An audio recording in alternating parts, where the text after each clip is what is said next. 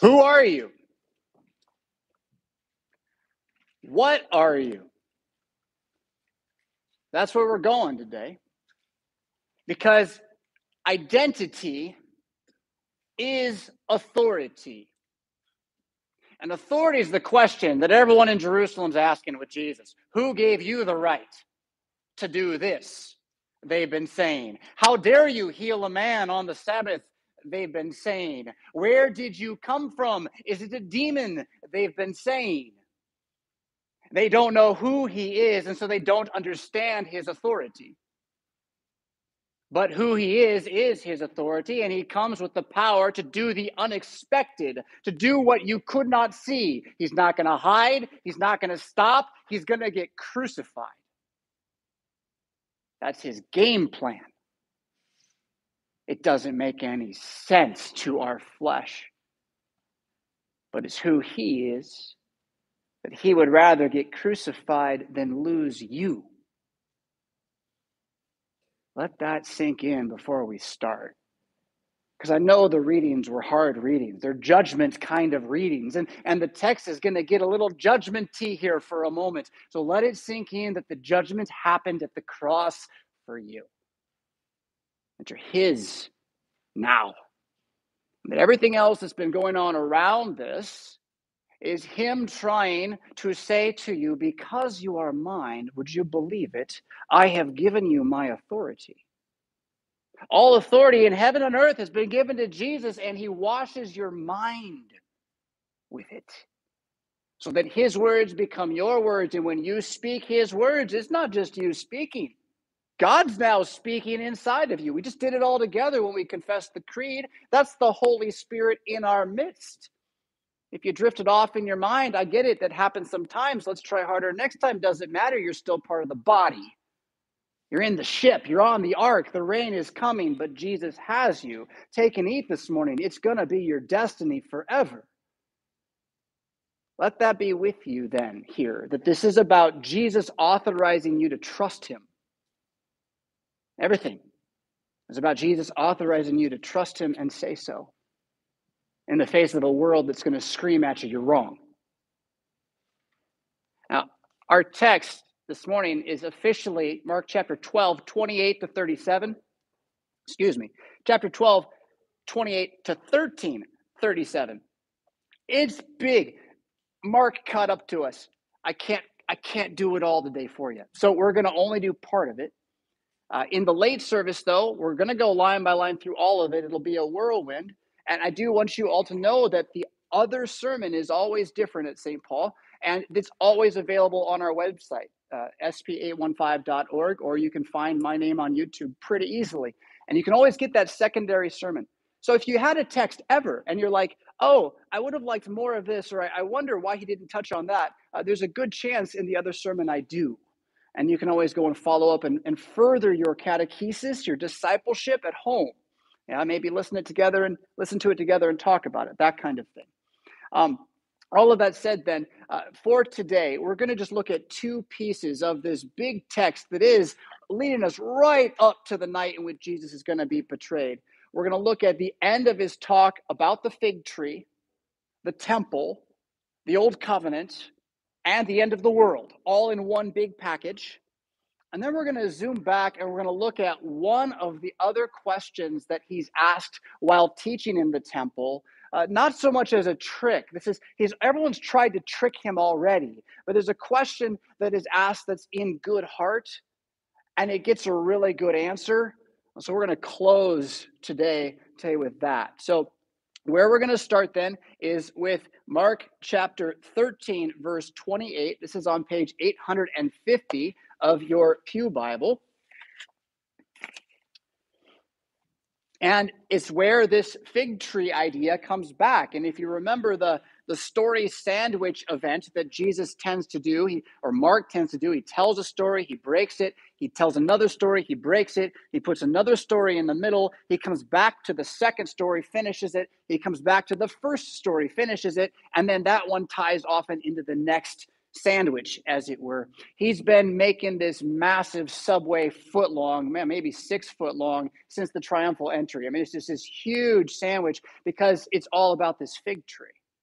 So you can go all the way back to the fig tree and you can start reading in from that story, and you can read backwards from where we are now, and you can see there's connections and lines tying everything together.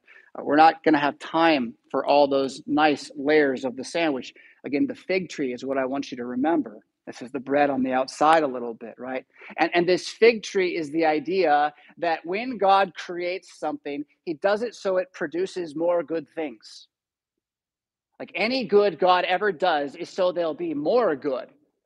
God isn't like, I'm keeping the good and only I get to do it. He's like, no, I'm going to do good and it's going to like spill over. It's going to overflow into more good. And so a tree in creation is just a good example of this. God's like, here's a seed, throws it out there. Look what happens. Poof, beautiful thing. Birds of the air can nest in it. Here's this fruit. People can eat it. The fruit drops. More trees. It's more good.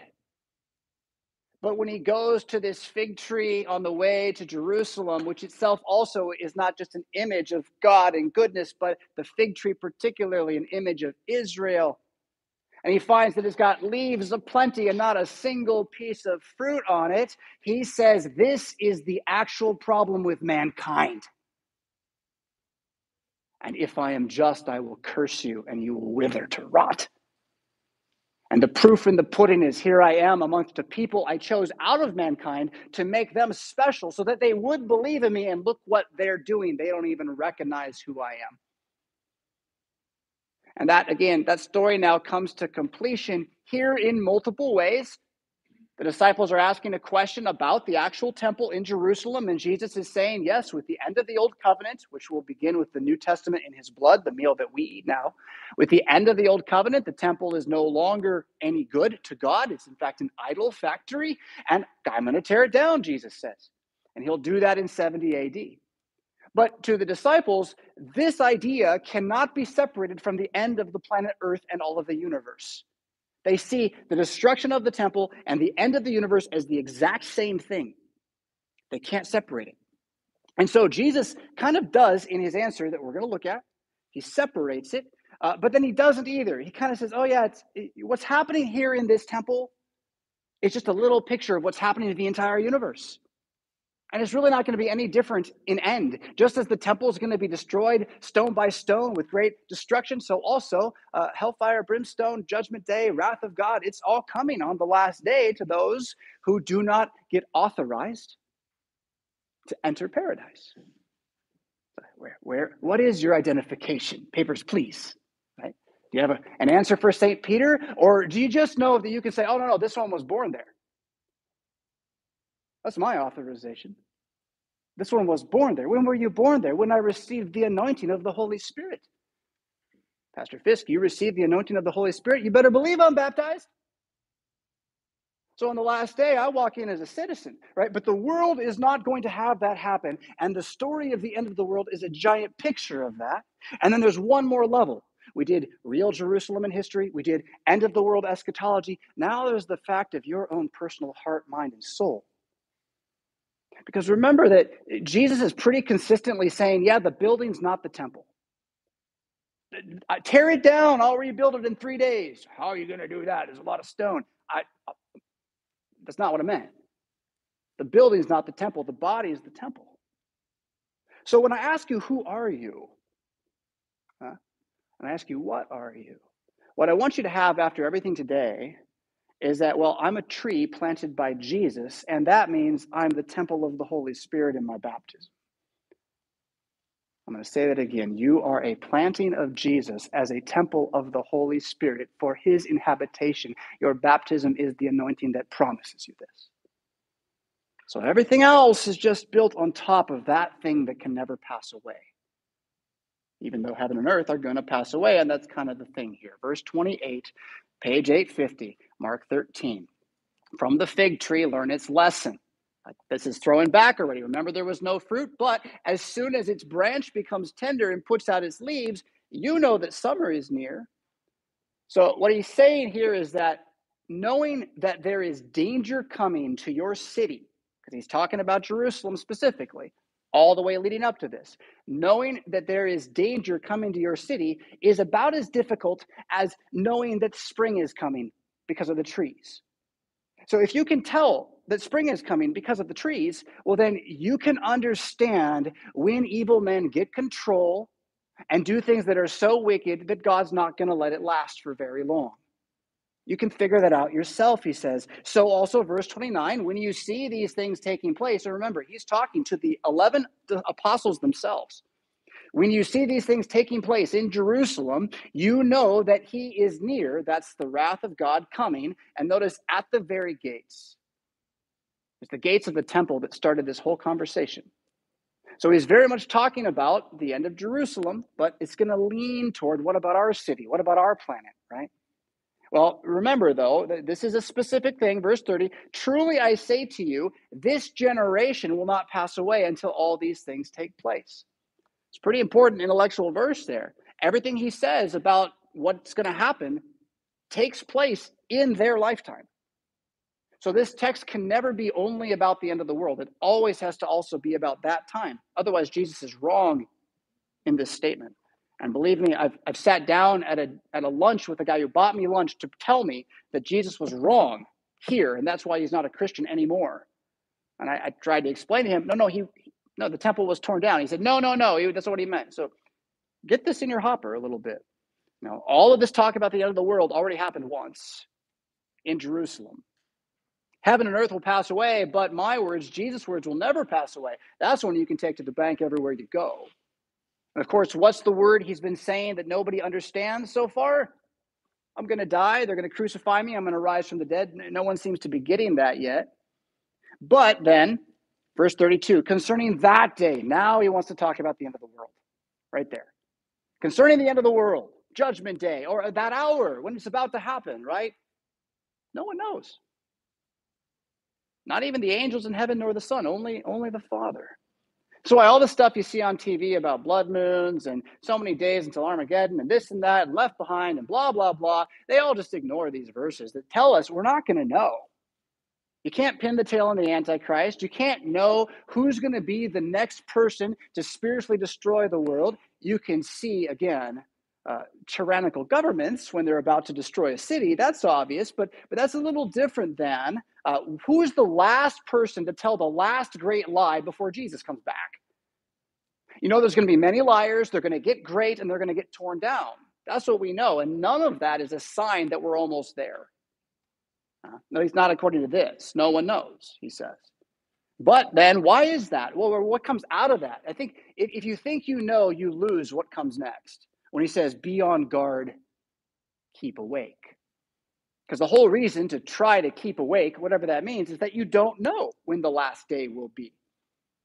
But here, let me just put that in perspective for a moment, okay? So I've been given, just suddenly, and I'm making this up as I go, I've just been given $1 million. And the first thing my heart's going to do is say, how can I make that last as long as possible? How can I keep it so that I actually never have less than $1 million? Right? That's the first thing my heart's going to do. But the thing is, what might be a bit more Christian is to think this thought first. You know, today could be the last day there ever is. Wonder what good I could do as quickly as possible with $1 million. Do you see the difference in the thinking? The way you think. It's not about what, it's the way. Right? Of course you can invest in a trust fund that does much good. That's fine. It's about what do you believe the future is going to bring, and do you believe that there might not be any more future after tomorrow? Because the end of the world will be, which will be, again, a great future, a huge and eternal future, but not the one that we're always planning for here. And so the be on guard, keep awake is, don't forget, it's all burning pretty soon. Like every piece of it. And if the rust on the bottom of your vehicles in Rockford doesn't teach you that, right? What will? It's all going to go down. And so our life then, verse 34, is like a man going on a journey when he leaves home and puts his servants in charge. Now remember, he's also talking about the Pharisees, Sadducees, all that, they're bad servants, but who are we now? Disciples of Jesus Christ. Who are we? Who are you? Right? You're a servant of Jesus. That's exactly what you are. You're his bought slave at market again. Only he's such a good master, he calls his slaves sons and by name gives them inheritances. It's kind of an amazing thing, yes?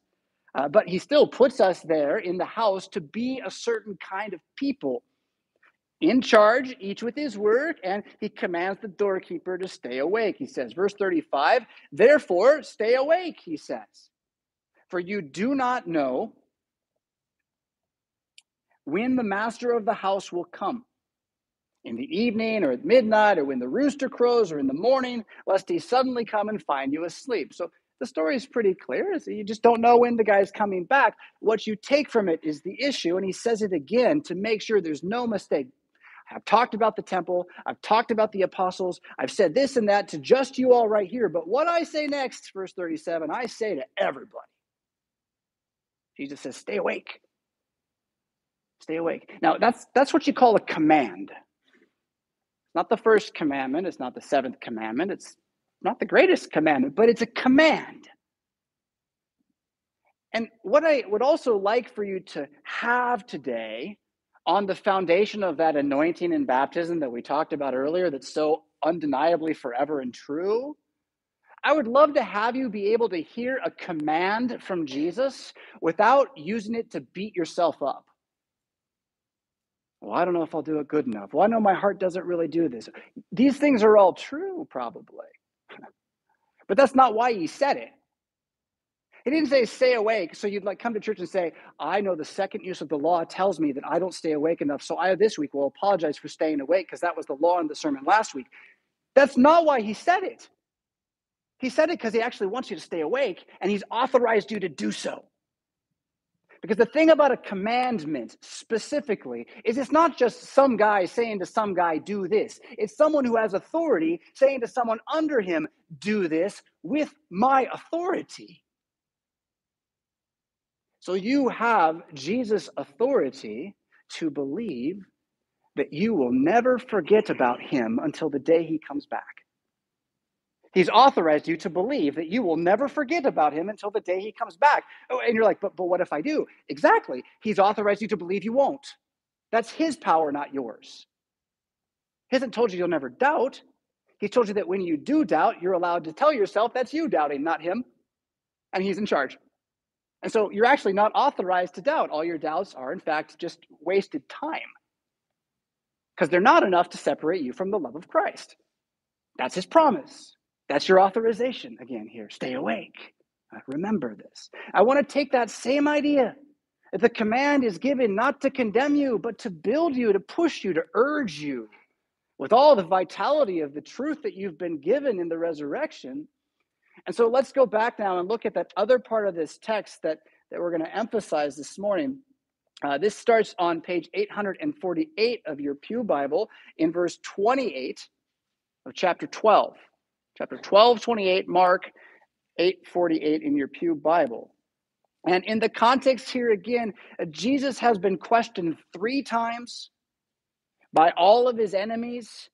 And in each case, it's an extension of their refusing to believe he's authorized to even teach there, let alone overturn money changer tables and things like that.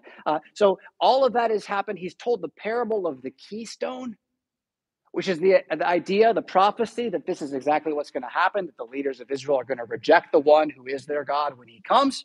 He tells that story, and then they get into this debate back and forth. They try to test him and trick him by questions about things that everybody cares about and can get angry about very quickly, death, taxes, and marriage. Those things can bring up some emotions very fast.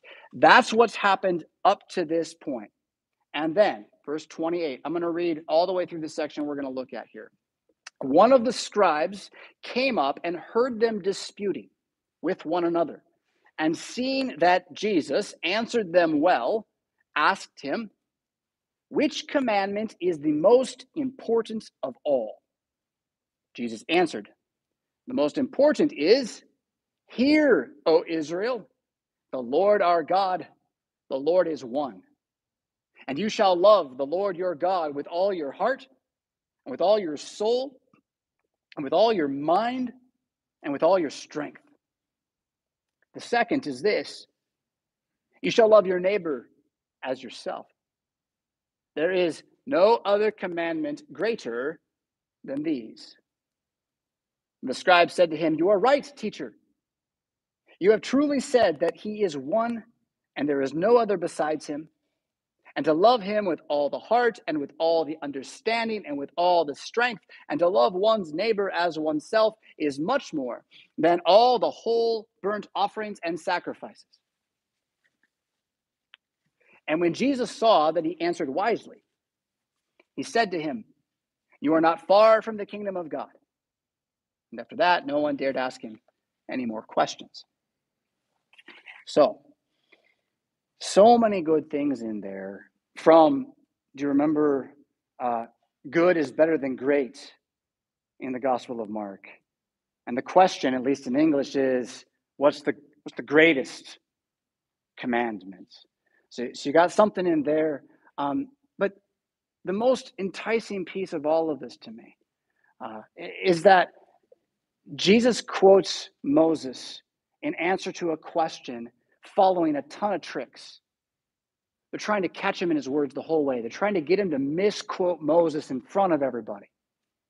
And here in this question, he quotes Moses exactly accurately, except for that he adds a word. He adds a word.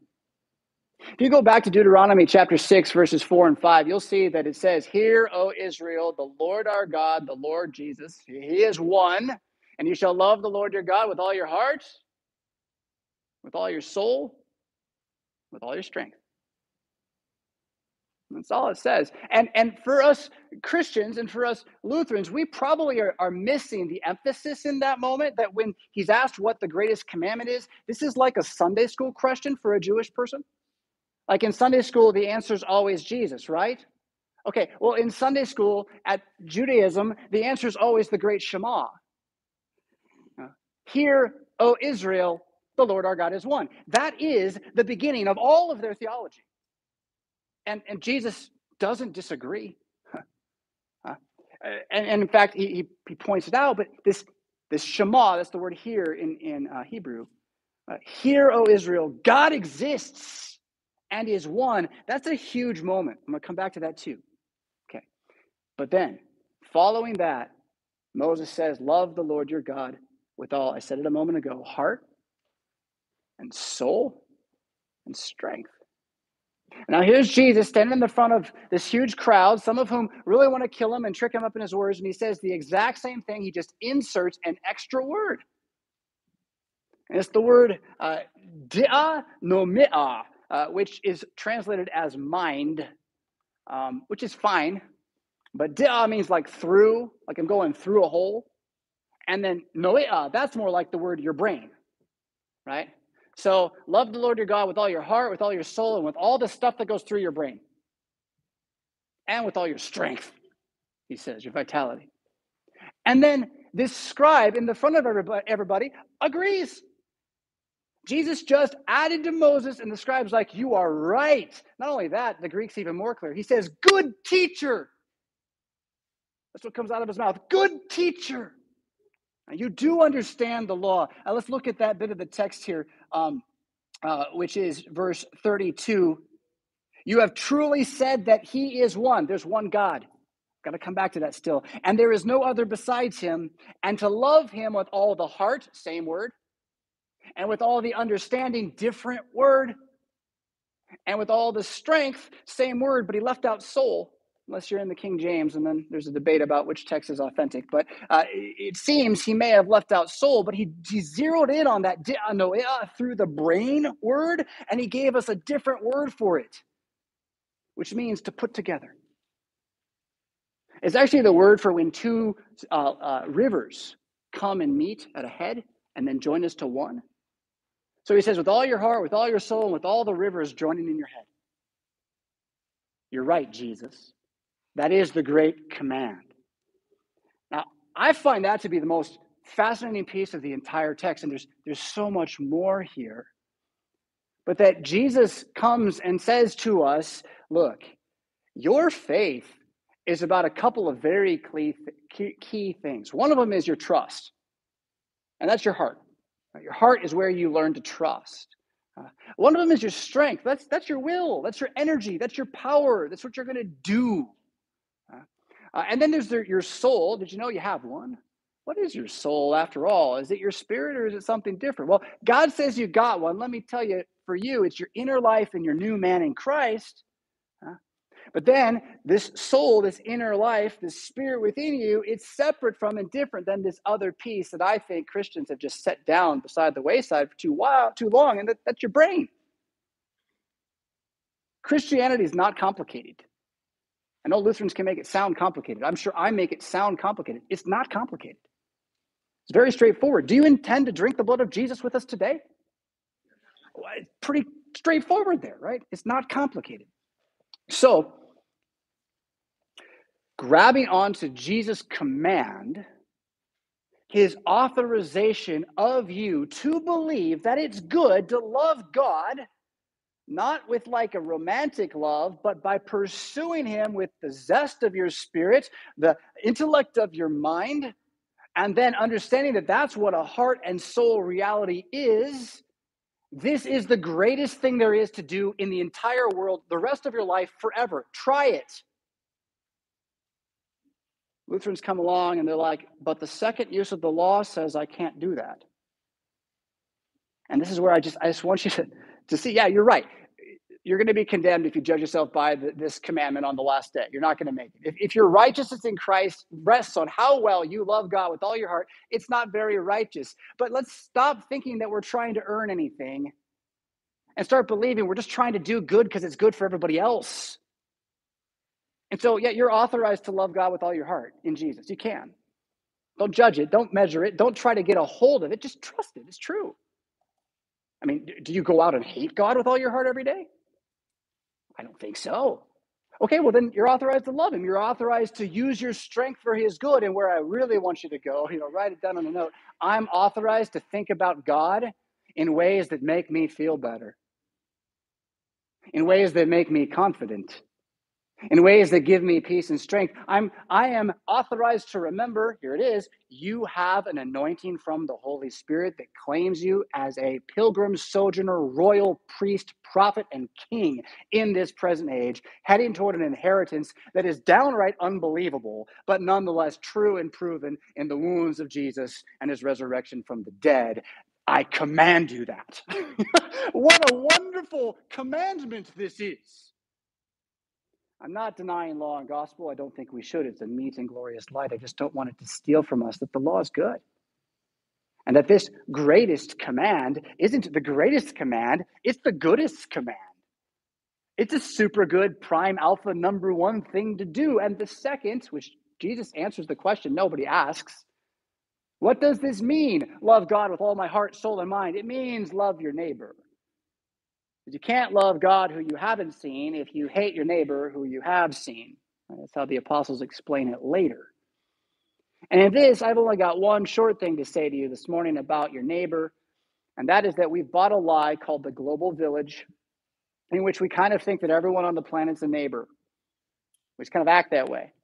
And it's just not true. Even when you're at the grocery store and you're with all those people, you're kind of in a neighbor role at that moment, but those people aren't your neighbors either. And I'm not saying don't love them. I'm not saying that the second commandment is don't love people who are not your neighbors. The commandment is love your neighbors. And those are the people that live next door to you. It's what they are. How is your relationship with your neighbors? An interesting thought for this Lent, yes? Nothing to go home and beat yourself up over. Let's just start with, again, remember, you are authorized now to believe you can love God because of Jesus. And so love what Jesus has done and seek it with all your mind and with all your soul. And then from there, if you'd like to improve something, stop nitpicking all the stuff on the internet and find out what your neighbor actually needs yesterday. Maybe it's just a smile. Maybe it's for you to stay away. Okay, well, then you stay away, but that's just it.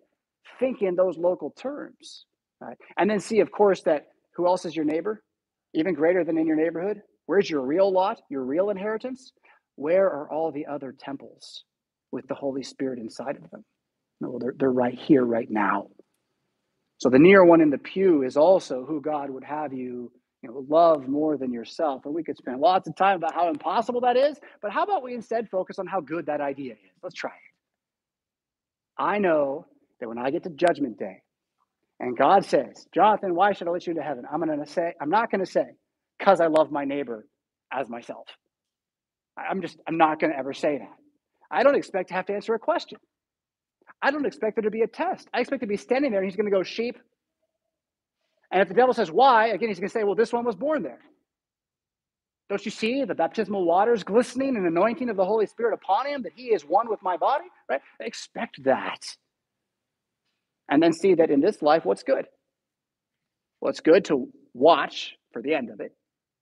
And in the meantime, love God. It makes for good days. And then it does make for neighbors that find you lovable since you're so busy trying to love them. Yes? In the name of Jesus. Amen. Please rise for prayer.